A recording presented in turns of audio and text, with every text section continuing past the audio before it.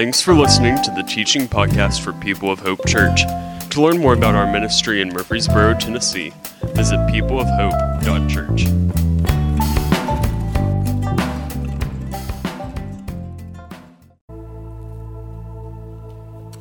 Good morning. Happy New Year. Happy new decade. Welcome to the 20s. We're so thankful that you guys are spending Sunday morning with us, worshiping the Lord together, enjoying Him and enjoying each other. That needs to be a big part of our church experience, not just coming to sort of lock into a moment of music and teaching, but also to enjoy each other. Because somebody today is going to have an opportunity and a privilege to be a blessing to somebody else, and that's part of church on Sunday mornings. Somebody in here is going to have an opportunity to receive a blessing, just being encouraged through a conversation or maybe a moment where they share what's going on in their life and they pull them aside for a bit and they pray with them. And so church is one of those opportunities on a regular basis. You come, it's important, where we enjoy God and we enjoy each other. You guys ready for some Bible study? Let's dig in today. We are starting a new series next week, but on this first Sunday of the year, God put on my heart that we would spend a few moments looking at some things that I'm calling some anchors that keep us from drift. Up on your screen is a picture of a ship. It's a boat. It's not a giant boat in comparison to some boats, but it's also not, a little aluminum boat or a little rubber raft. It's a boat. And ships, when they get out in the water, they need an anchor. And I actually picked one up this week. This anchor weighs about 15 or 20 pounds, and it is significant. It is substantial. It would break your foot if you dropped it on your foot. It's a big deal. You can imagine some of the super tankers and battleships and aircraft carriers, what those anchors look like on those vessels. This is actually an anchor that's referred to as sort of a Navy-type anchor or a variation of a buyer's anchor. And one of the reasons for that is you can actually turn this a specific way and take this apart and it will stow. And even on the giant ships, you can do that. You can take them apart and stow them, and it's been that way for a long time. Another part of the anchor that's let's see if we can put this back now.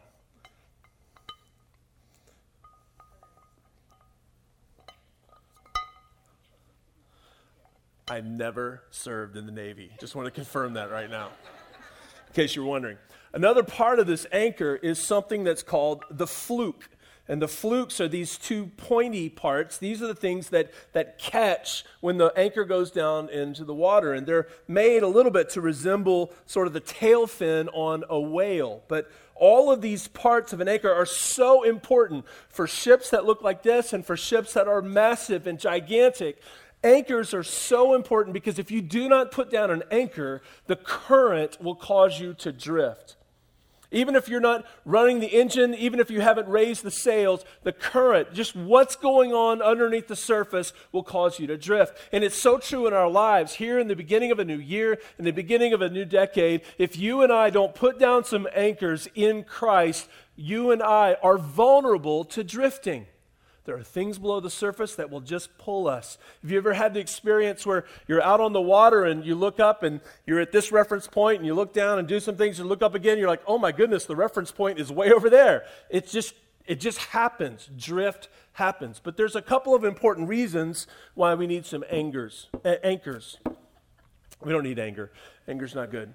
We need some anchors in our lives. Number one, we need anchors because we can drift into some dangerous places underneath the water. Even in this shot here up on the screen, you can see there are rocks nearby, but don't you believe there's some rocks you can't see?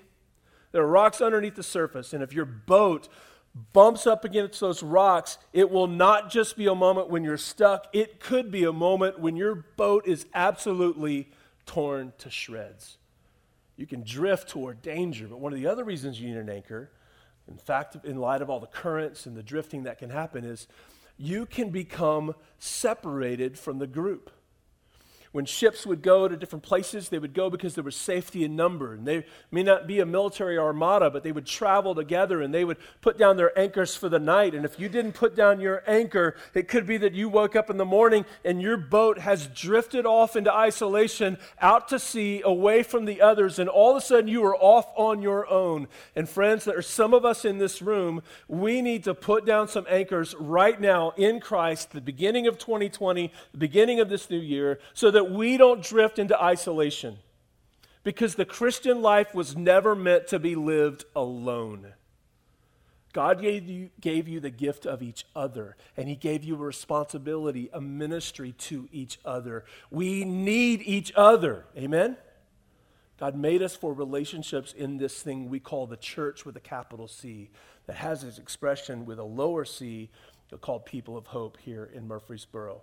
Drift is real. And drift is a very, very, very dangerous thing, towards some rocks or into some isolation. So we're going to look at this morning some anchors that keep us from drift. And we give you 3 categories. We're going to first talk about some personal anchors. What are some personal anchors that we can have or need to have that will keep us from drift? Number 1 is reading the Bible and studying the Bible. Bible reading and study. This is a good and important anchor for you in your life. Be in the Bible. Right now, our church is reading through the book of Acts in the month of January. If it's January 5th, we're reading Acts chapter 5. We're just doing it a day at a time for the first 28 days. Because it's good to be in the Bible and let that soak and marinate in our hearts and let God's word speak to us and let's see new aspects of His characters and be reminded of all the ways that He can work and all the wonders that He can do and all the truth that He's called us to and all that's been made possible in Christ. Hebrews 4:12 says, "For the word of God is alive and active. It is sharper than any double-edged sword. It penetrates even to dividing soul and spirit, joints and marrow. It judges the thoughts and attitudes of the heart." Look at this verse right here. The Word of God is not just a book. It is not just ink on paper. It is not just an ancient document. This is the living, breathing, active, powerful Word of God. And it has the power to make a difference in your life. This is a supernatural book. For the words that are in here aren't just really true. They're not just really helpful. They're not just really wise. These are God-breathed words. There is living, powerful, life-changing stuff in this book.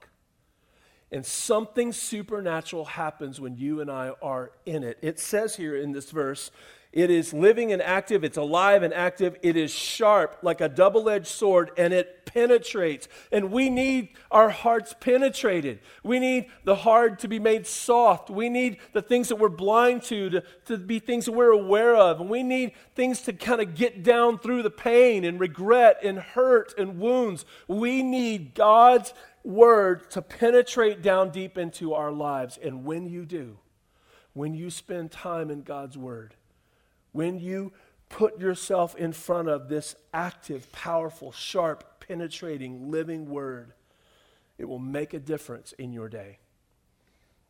Friends, do not be deceived. The Word of God is absolutely relevant for 2020.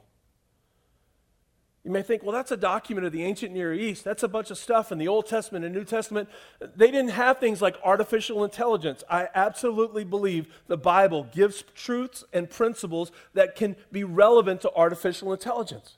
The Bible is relevant for anything that's going on in this new decade and anything that will come on until Jesus comes. The Bible still matters because God gave us this word, this love letter, this set of promises. This set of guides. God gave this to us out of kindness and helpfulness. He gave this to us to live life. And I want to ask you, do you have an anchor sunk down deep in studying and reading God's word? Because if you don't, you need to get one. Because it will keep you from drifting. It will keep you from drifting into error. It'll keep you from drifting into foolishness. It'll keep you from drifting into untruth. We need the anchor of Bible reading and Bible study. Secondly, another personal anchor for us is prayer for ourselves and others. Prayer for ourselves and others. Prayer must be more than what you do at the dinner table. Prayer must be more than what you do on Sunday. Prayer must be more than what you do before the test you forgot to study for.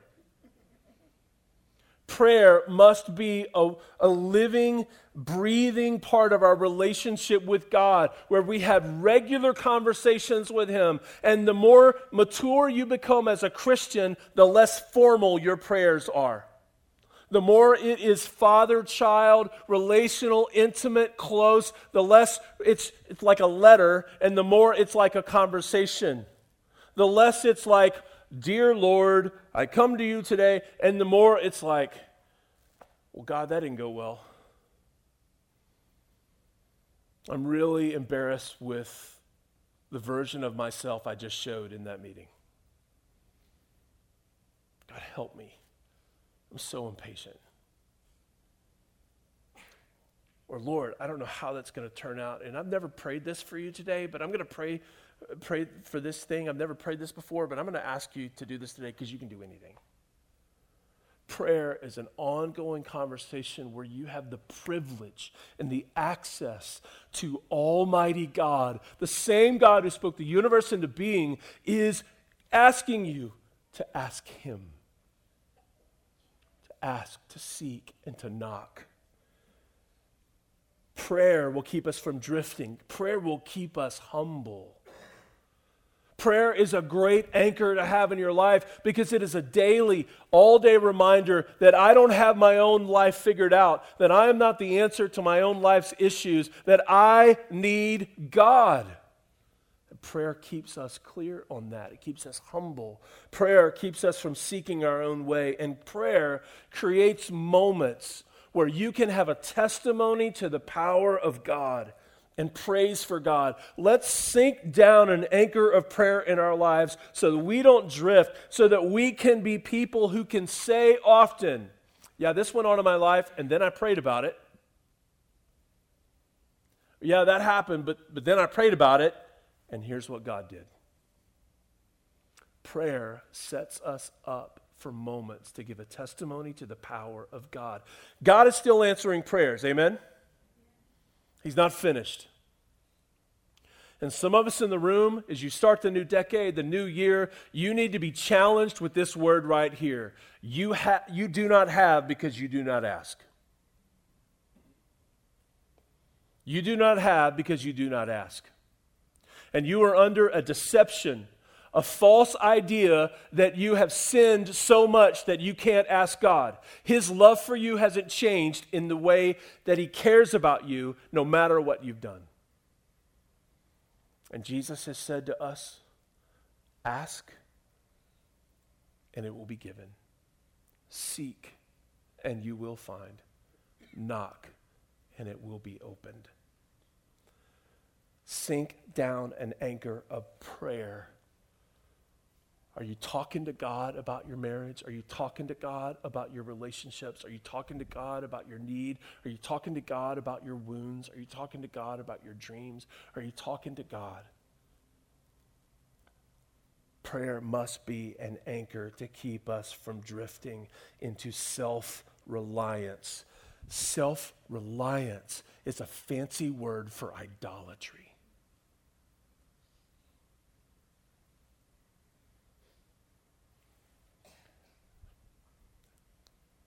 Here at People of Hope, we like to say all our hope is in Jesus.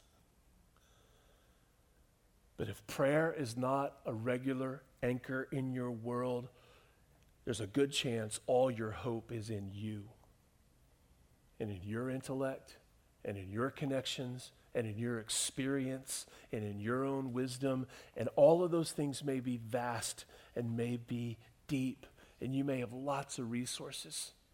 Some bright people in here, some experienced people in here. But let's never become self-reliant. Amen? We need an anchor of prayer.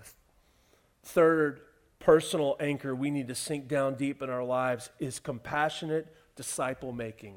Compassionate disciple making.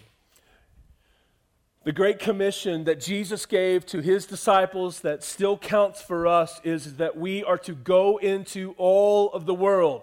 Let's say it this way, to go into every corner of Murfreesboro, on every team, in every classroom, in every cubicle, in every neighborhood, in every restaurant, in every place that we find ourselves, and make disciples. Not churchgoers, but Jesus lovers. People who are blind and become seeing. People who are dead and are raised to life. People who are hopeless and find hope. People who become followers of Jesus. And we need to do this out of compassion. We share good news with the people who need it. You and I need to be reminded here at the beginning of the new year that one of the most loving things you can do for people is to give them the good thing they are lacking. Is to point them to Jesus. They may not know there's a love that's free. They may not know that there's hope. They may not know that all of the filth of their lifestyle can be forgiven. They may not know what God has done for them. We make disciples out of compassion. And this has to be an anchor where you meet someone and you kind of go, I wonder what the story is. I wonder if they know Jesus. And you meet someone and you kind of think, man, there seems to be a lot of struggle in their life, a lot of discouragement in their life. God, I want to figure out a way to point them to Jesus. It's compassionate disciple making. It's not obligation. It's not duty. It is compassionate. You are empty, and I want to introduce you to living water.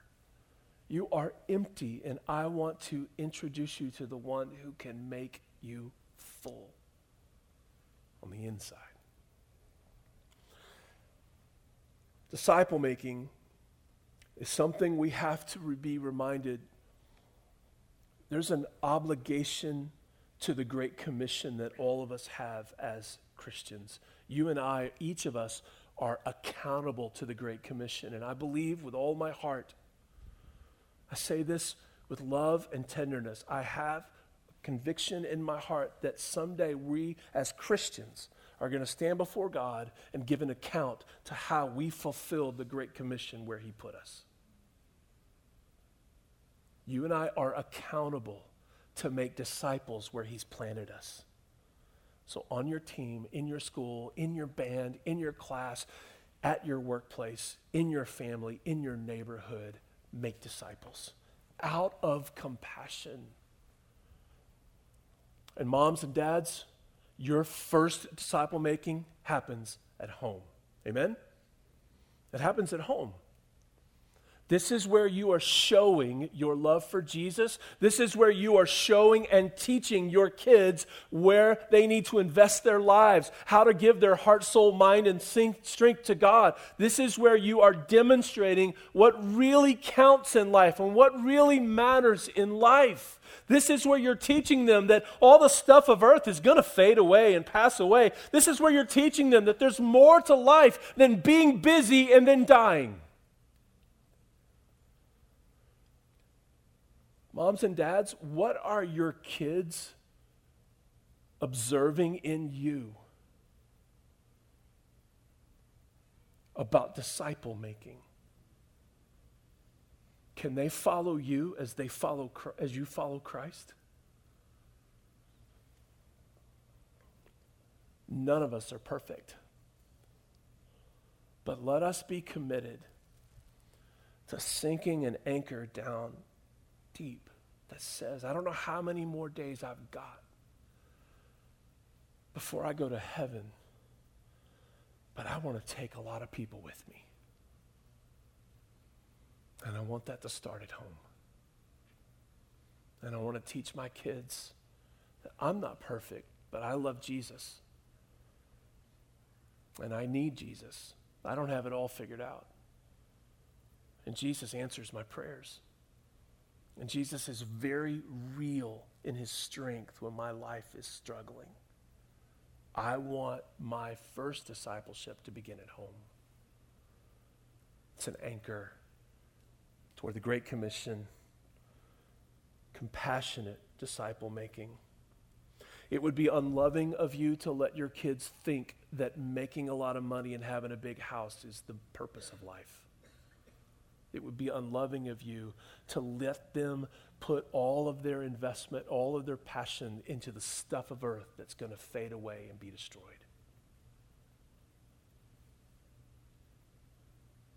But it would be absolutely loving of you to lead them to be passionate about the one who can satisfy their souls, to lead them to spend their life wherever they're planted,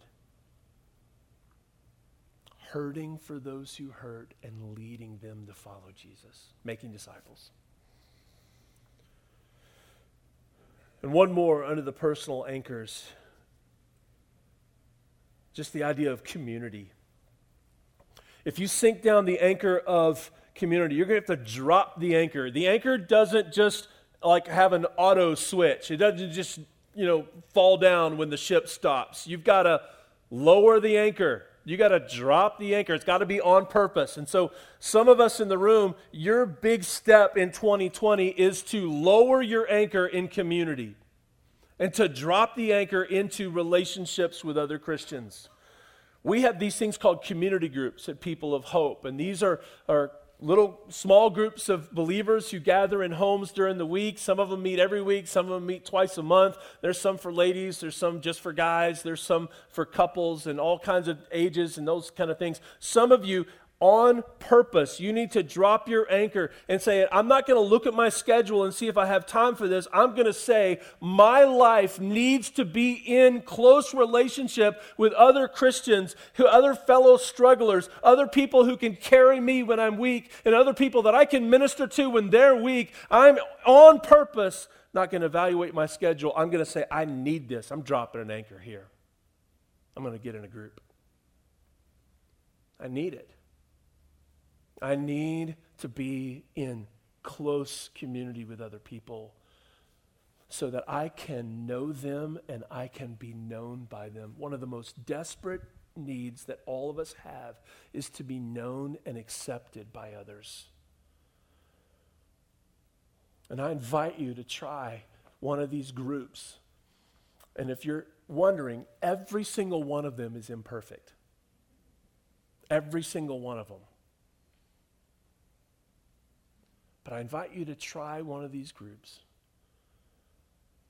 and find what God might do in you as you receive care and opportunities to pray and study the Bible with other Christians, and what God might do through you as you have an opportunity to invest in other people. Friends, the Christian life isn't meant to be lived in isolation. You will drift into a place where you're struggling and nobody knows about it. Drift into a place where you're fooling around with stuff that is going to be a disaster in your world and nobody knows about it. One of the best spiritual disciplines you can make for 2020 is to intentionally drop an anchor. I don't want to drift. I'm going to put down an anchor right here.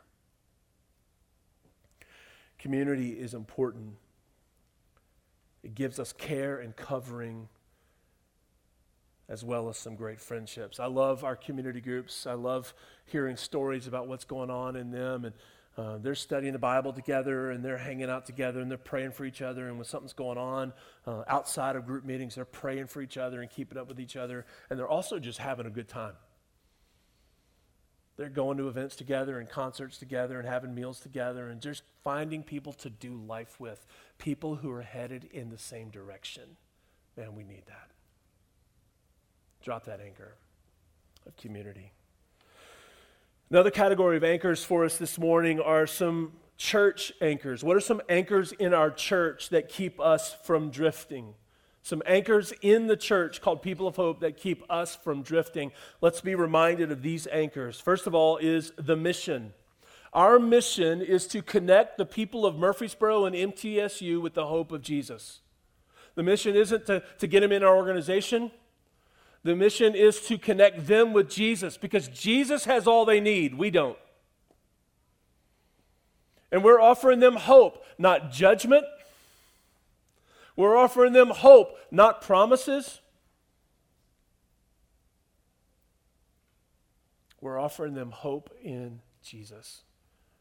And it's for everybody in our city. You mean the people who believe like we believe? Nope, everybody. And it's especially for that campus. This church was born partly out of a calling to go and raise up a people who would love God and also include loving that campus as best we can. Because there are 20-something thousand young people on that campus who are on their way somewhere else. And if you and I can lead them to love Jesus and find hope in Jesus and find wholeness in Jesus and fullness in Jesus, then you and I have impacted businesses and families and marriages all over the globe for generations. How's that sound? They're here for a little while and they're on their way somewhere else. Let's show them Jesus.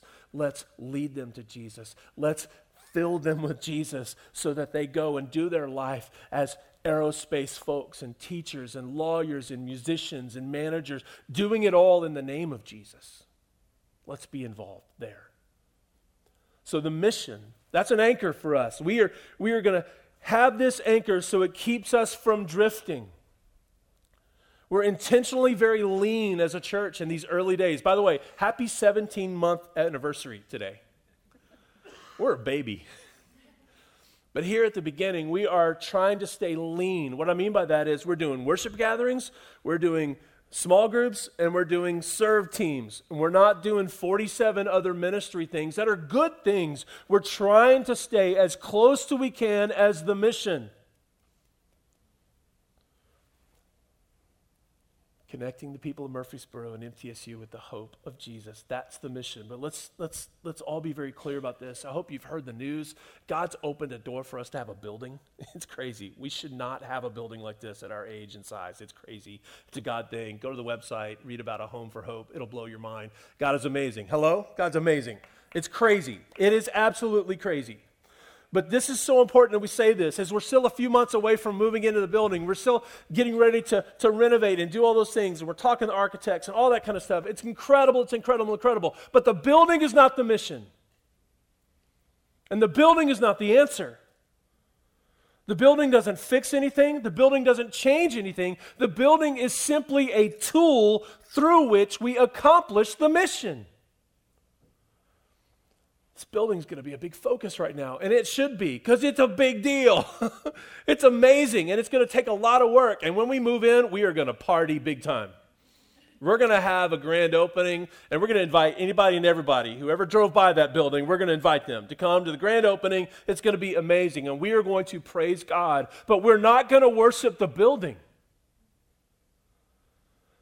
And we're not going to get in the building and coast. Man, we were in a Boys and Girls Club for a while, and we had to set up everything and tear down everything. We had to scrub the bathrooms and clean the floors and set up stuff in the parking area and all those things like that. And now we got a building. And so many churches die a slow death. I want to help you, and I need you to help me to not move off of the mission. Hello? It's about hope for all who want it.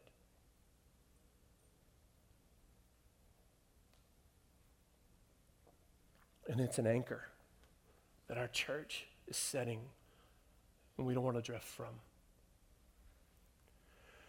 The second one is serving. Galatians 5:13 says, "You, my brothers and sisters, were called to be free.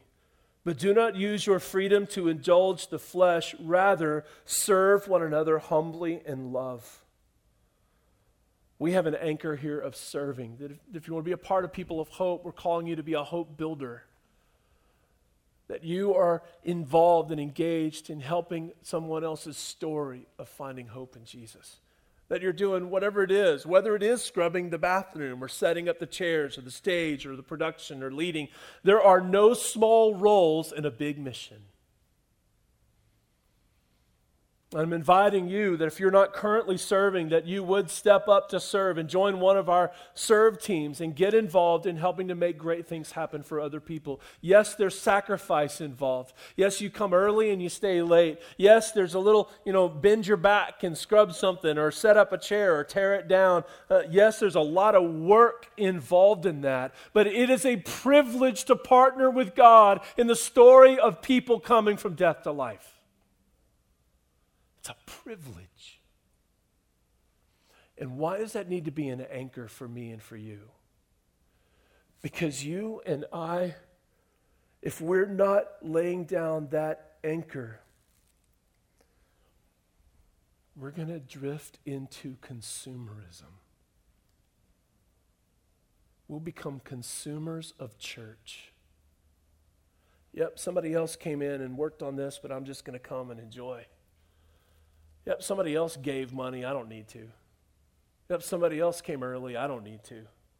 Somebody else will do it. Consumer is I just want to come in and get and go. But serving is, well, you better believe I want to get. But just as much I want to give. And if you put down the anchor of serving, it will help us avoid drifting into consumerism. All of us are vulnerable to that. Maybe I'm the only one in the room, but the person I love the most, if I'm really honest, on most of my days, the person I love the most is me. Hello? Anybody else? And if I can find an opportunity to serve myself or to find a shortcut, I will probably end up there. I'm very vulnerable to that. We all are. So as a spiritual discipline, as an intentional act of commitment, as an act of investment, and as something that's just good for us, I'm going to serve. I'm going to step up to serve so that I don't drift into consumerism. I need that anchor because I drift easily. Some of you who've been serving for a long time as hope builders and you come early and you stay late, you've discovered a secret that a lot of folks don't know.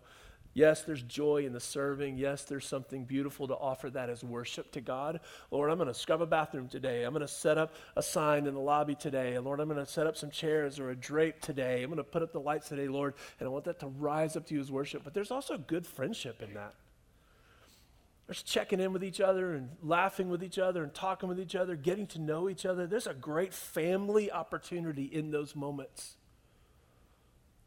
It's really good for you. So if you're not currently serving, drop that anchor so that you don't drift into consumerism. Serve because it's good for you. Serving activates you in the mission. Serving says, I know there's a war going on. I know there are opportunities out there, but I am enlisting. I'm not waiting to be drafted. I'm enlisting. I'm in. What do you need? What can I do? Put me to work. Oh, that's what you need me to do? Great. There are no small roles in a big mission. Does that excite anybody? I love that. I love that. Hopefully you watched the Tennessee Titans win the game last night and to advance to the next round of the playoffs. Here's what's true. There was not one person who made that happen. There were 2 groups of 11, and then there was a special teams group. There was a big team playing lots of roles. There were people on offense, people on defense, people on special teams, people who were blocking, people who were carrying the ball. There were all kinds of roles, and they all get to celebrate the win. So let it be said of us that we are happy to block or happy to carry the ball, whatever it takes to win. Because when Jesus wins and other people win, we win too. Number 4, the last one in the church category, the last anchor that we need to sink is worship. Worship is participatory. Worship is a verb. Worship is active. Worship is a response. It's a response to who God is and to what He's done. God, you are great and glorious, and I want to bring you praise because you're worthy of it. God, you are amazing and kind and merciful, and you have not squashed me like a bug this week. Thank you, God. I'm bringing you praise. God, you have come through this week. You've answered the prayer. You've opened the door. You've repaired what was broken. God, I'm giving you praise. Worship is intentional. Worship is an event. It isn't a time when you come and you watch a show that happens up here. Listen, let's say it again. God is the audience of our worship.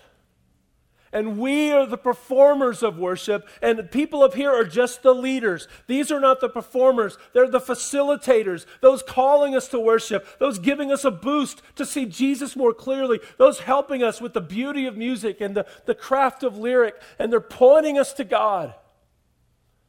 And God's pulling up a chair to say, what's on your heart today, young one? What's on your heart?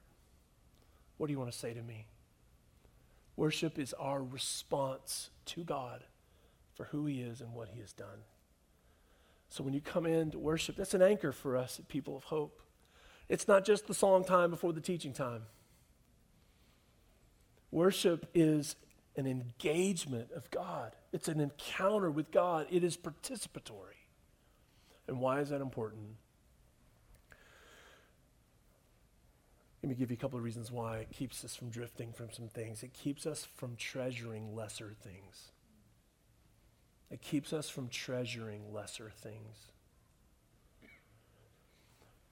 When you come in on a Sunday after a long week, sometimes it's easy during that long week to start buying the marketing plan of the world. That we need to care so much and invest so much in so many things. And you come in on a Sunday and you sing, "Great are you, Lord. It's your breath in my lungs." Whoa. I'm going to pour out my praise. And I choose to praise. I choose to praise. And I need to get recalibrated every Sunday to treasure the one who is worthy, the highest of the high, the most loving of the loving, the sovereign, all-powerful, wise, eternal God who was and is to come. Colossians says, set your hearts on mind above. Set your minds on things above. We need that on a weekly basis. And we've dropped an anchor to say, we're not just doing church because it's music and preaching, music and preaching, music and preaching. We're inviting you in to have a moment with God, and we'd love to help you. We're going to put up some words on the screen, and we're going to have some musicians come and lead you every single Sunday. So come and meet with God. We want to help. It will keep us from drifting toward treasuring lesser things. Second of all, it will keep us from losing hope. Some of you had an experience a little bit earlier when you were singing, and hope and faith began to rise out of some of your lowness of spirit. Worship, singing the truths of God and what he can do and what he has done, lifts the spirit and it quickens faith. When you and I sink the anchor of worship, it keeps us submitted to following God as our leader. It's one of those reminders. Worship every single Sunday, when we come together and we sing together, we are reminded, you are the king and I am your subject. You are the master, the Lord, and I am the follower. You are the father, and I'm the child. You have it all figured out, and I don't. Worship needs to be a priority. And so let's just say it a couple of ways. First of all, when you come in and worship with your heart, soul, mind, and strength to the Lord. It's not about how well you sing or how much you're into music. Look at the truth of those lyrics and respond to the truth of God. Respond to the goodness of God in your life. Respond to him. That's worship. You can do it sitting, you can do it standing, you can do it singing, you can do it shouted, you can do it with your hands crossed and your arms folded, you can do it with your hands raised. Just respond to God. But second of all, I want to just ask you, make this a priority. To quote the big musical that's in Nashville right now, you want to be in the room where it happens. The room where it happens. You want to be here. Not just listening to the teaching, but teach your kids that being here in the presence of God, with the people of God, to be reminded of the truth of God is a priority and it's good. Be here. It's good for your soul. Last category of anchors. So we've talked about some personal anchors, we talked about some church anchors, and let's finally go into some spiritual anchors. Some spiritual anchors. The first one is salvation through faith. It's so important that we have that anchor driven down deep. Salvation through faith. What is that saying? Well, let's talk about what it's not saying. It's not talking about salvation through effort or works. None of us save ourselves by being good boys or good girls. Amen? None of us have the ability to make ourselves right with God. None of us have the ability to wipe out or cancel our sins. Jesus wiped out and canceled the power of our sins when he gave himself as a sacrifice on the cross. And our salvation is through faith. We believe that Jesus is who he says he is, and we follow him as the Lord and leader of our lives, believing that he accomplished the finished work of salvation on the cross, and he is alive, having been resurrected from the dead. It's believing. Well, wait a minute, that sounds too easy. That's the Bible. The Bible says in Ephesians 2, 8 and 9, it is by grace you have been saved through what? Through faith. And this is not from yourselves, it is the gift of God, not by works, so that no one can boast. Why is this important that it's an anchor? Well, I'm so glad you asked. It keeps us from thinking or believing that we have to earn God's love and approval. And that's so easy to creep into our minds, even for us who've been Christians for a while, that we have to earn God's love or earn God's approval, that we have to do good things to get to stay with him. But your salvation isn't based on what you've done, it's based on what Jesus has done. That's amazing news. Our salvation is by grace through faith, not actions. You are saved. You're fully forgiven. You are acceptable to God. You are made righteous in the presence of God. You've been pronounced not guilty. That means you've been justified. Not because you and I have done anything more than believed. This has got to be an anchor. Because we don't want to be a church that says, well, if you're a good person, God will love you. If you do all the things on the good list and avoid all the things on the bad list, then you'll get God's forgiveness. Nope, we come to him and we say, forgive me. And I received the gift by believing in Jesus. It's the gift of God, not by works. It's also important because it keeps us from fearing the loss of our salvation. Some of you in the room may struggle with this more than others. You fear that you move in and out of being saved. Well, I'm saved, and then I do something sinful, and so now I got to get saved again. Or then I'm doing fine, and then I mess up again, and then I've got to ask God to save me again. Nope, that's not true. You and I are not saved by our behavior, so we do not lose our salvation by our behavior. So don't begin to think that you move in and out of your salvation. It is by faith that you are saved. You do not need to reapply for salvation, asking over and over again to be saved, because you have been sealed up with the Holy Spirit. Let's look at it together. In Ephesians chapter 1, 13 and 14, Paul says, and you also were included in Christ when you heard the message of truth, the gospel of your salvation. For when you believed, You were marked in him with a seal, the promised Holy Spirit. Time out. When you believed. Not when you got your act together, not when you cleaned things up, not when you stopped the bad habit, not when you stopped living that lifestyle, not when you stopped doing those things or saying those things or watching those things, but when you believed, you were marked in him with a seal, the promised Holy Spirit. It goes on to say, who is a deposit guaranteeing our inheritance until the redemption of those who are God's possession to the praise of his glory. You are God's possession. You have been sealed up in him, and nothing can take you out of God's hand. Your salvation isn't based on your ability to hold on to God. It's about God's pronouncement of you being clean and righteous. Theologically, we call this imputed righteousness. That means that when God looks at you, he doesn't say, oh, you're righteous. He goes, here's the righteousness of Christ. Now you have the righteousness of Christ. It's been imputed on your life, to your life. You are righteous now, but it's not your righteousness, it's the righteousness of Christ. I didn't do anything to be made righteous. I simply believed and received. Why is this an anchor? Because we don't want to be a people who believes in conditional love from God.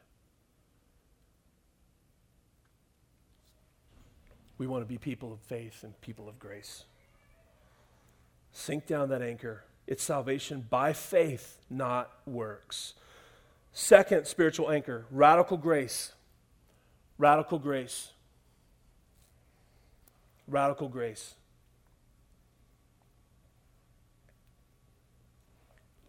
Let's read this together. Ephesians chapter 2, verses 1 to 5. Ephesians chapter 2, verses 1 to 5. As for you, you were dead in your transgressions and sins, in which you used to live when you followed the ways of this world and of the ruler of the kingdom of the air, the spirit who is now at work in those who are disobedient. All of us also lived among them at what time? So hold on. All of us were sinful. All of us lived apart from God. All of us were doing the things that we shouldn't do. Gratifying the cravings of our flesh and following its desires and thoughts. Like the rest, we were by nature deserving of wrath. Verse 4, but because of his great love for us, God, who is rich in mercy, made us alive with Christ, even when we were dead in transgressions. It is by grace you have been saved. So, the big reason why you and I need the anchor of radical grace in our lives is it keeps us from believing we are superior to other people. It's so easy to drift into thinking you're better. Can't believe they're doing that. Can't believe they're living that lifestyle. Can't believe they believe that. I can't believe they're defying God the way they're defying God. I can't believe they're doing that. All of us were at one time, just like them, objects of wrath. And you and I are saved. We have that imputed righteousness by faith, but none of us are better than anybody else. Amen? So when you have that spiritual anchor down deep, it gives you compassion for other people. And you never have a moment where you think you're better. You're just further down the road. You've just met Jesus, and Jesus is the difference between you and them. So help them meet Jesus. And when you and I have that anchor of radical grace, it makes sure that our church's arms are open wide. So that if someone comes in and they're just a really professional sinner, well, so were we. And none of us are superior to anybody else in this town, the hardest of the hard, the most wicked of the wicked. We're not better than them. Hello? It's got to be an anchor.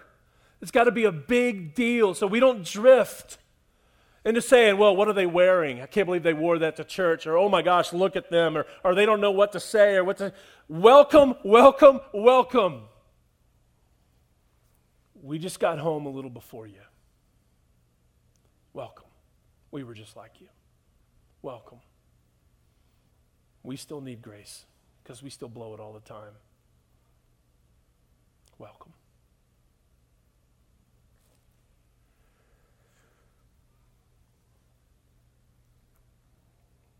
Sinking an acre of radical grace will keep us from drifting into judging and rejecting others, people who are still in the process of knowing and following Jesus. Two more. We need to drop an anchor of believing and trusting in the life-changing power of Christ. If you're still there in Ephesians, where we were looking a moment ago, Ephesians 1, 18 to 20. Paul says, I pray that the eyes of your heart may be enlightened in order that you may know the hope to which he has called you, the riches of his glorious inheritance in his holy people. And, here's the other thing he prays for him, and that they would know the incomparably great power for us who believe. That power is the same as the mighty strength he exerted when he raised Christ from the dead and seated him at his right hand in the heavenly realms. So what Paul is saying is this: you and I spiritually have access to the same power that raised Jesus from the dead. That's yours in Christ. So if that's an anchor, that God is powerful and that God is changing lives, that he has life-changing power, then that will keep us from being religious and it will keep us on the lookout for life change. We're not just looking for church attenders, we're looking for Jesus followers, people who are absolutely following Christ. We're not inviting people to get their name on a list at our church. We're asking people to come along with us, our imperfect lives, traveling together, headed toward glorifying Christ and bringing hope to this city. This isn't religion. Come to church on Sunday, check the box. We're looking for life change.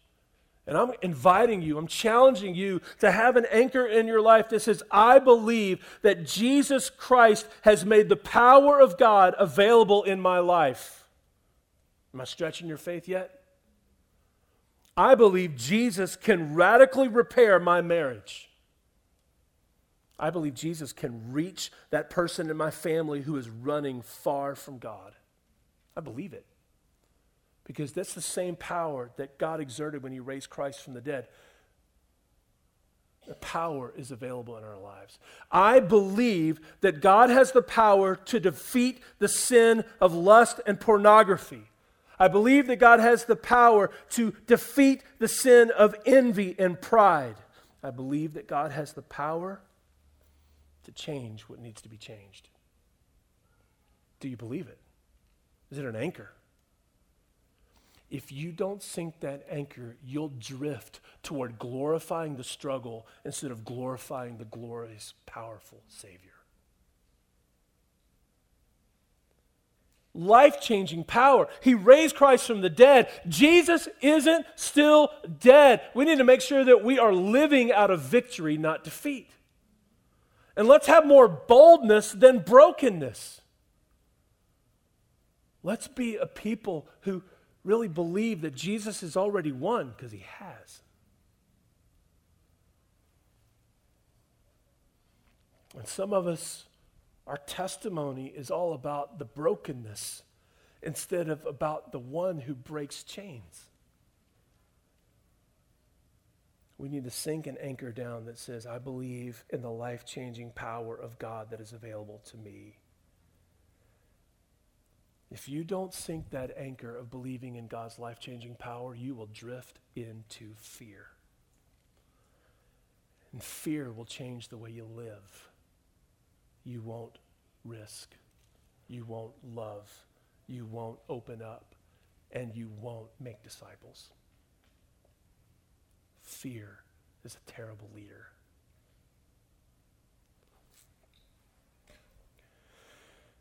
Lastly, hope. God has given us the spiritual anchor of hope. We love that one here, right? Just two quick things about it. God has given us hope for right now, and God has given us hope for eternity. I want us all to sink the anchor down deep that says, I believe that there is peace for this life, not just peace in heaven. I believe there can be victory here, not just in heaven. I have hope. I have hope that God can do anything. Amen? God can do anything. We have hope for this life and the next. I like this idea of an anchor, but we need to be reminded that an anchor works not just because it's heavy and it sinks down deep to the bottom. What makes an anchor work is when the flukes cling to something. So down underneath the water, there are all kinds of really strong rocks on the seabed. So we need to sink the anchor down so that it can wedge itself under the rock. That's what keeps it from drifting. It's not about the strength of the anchor, it's about the strength of what the anchor is holding on to.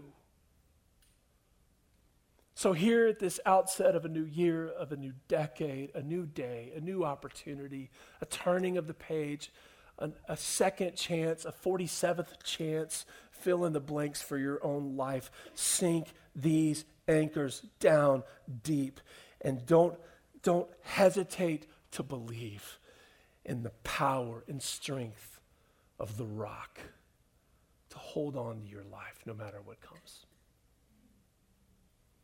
Would you bow your head and close your eyes? I'm going to lead you just to make a moment of commitment just between you and the Lord. Maybe you want to look back over your notes there before you put them away. And what are some of the things that God nudged you about while we talked? What are some of the things that God said, yep, more Bible. Yep, more disciple making. Yep, fresh approach to worship. Yep, grace for all. I'm not superior. Yep, I need to believe that I'm saved by faith, not my works. Would you express your commitment to God? What's your response to Him in this moment? What is it that you want to say to Him? What commitment do you want to make to Him at the beginning of this year, this decade? Not promises to try hard. But maybe you say, Lord, I do need that community, and it's scary, and I've been burnt, and I'm apprehensive, and I think I'm weird, and other people wouldn't like me, but I'm going to sink my anchor, and I'm trusting in you to be strong.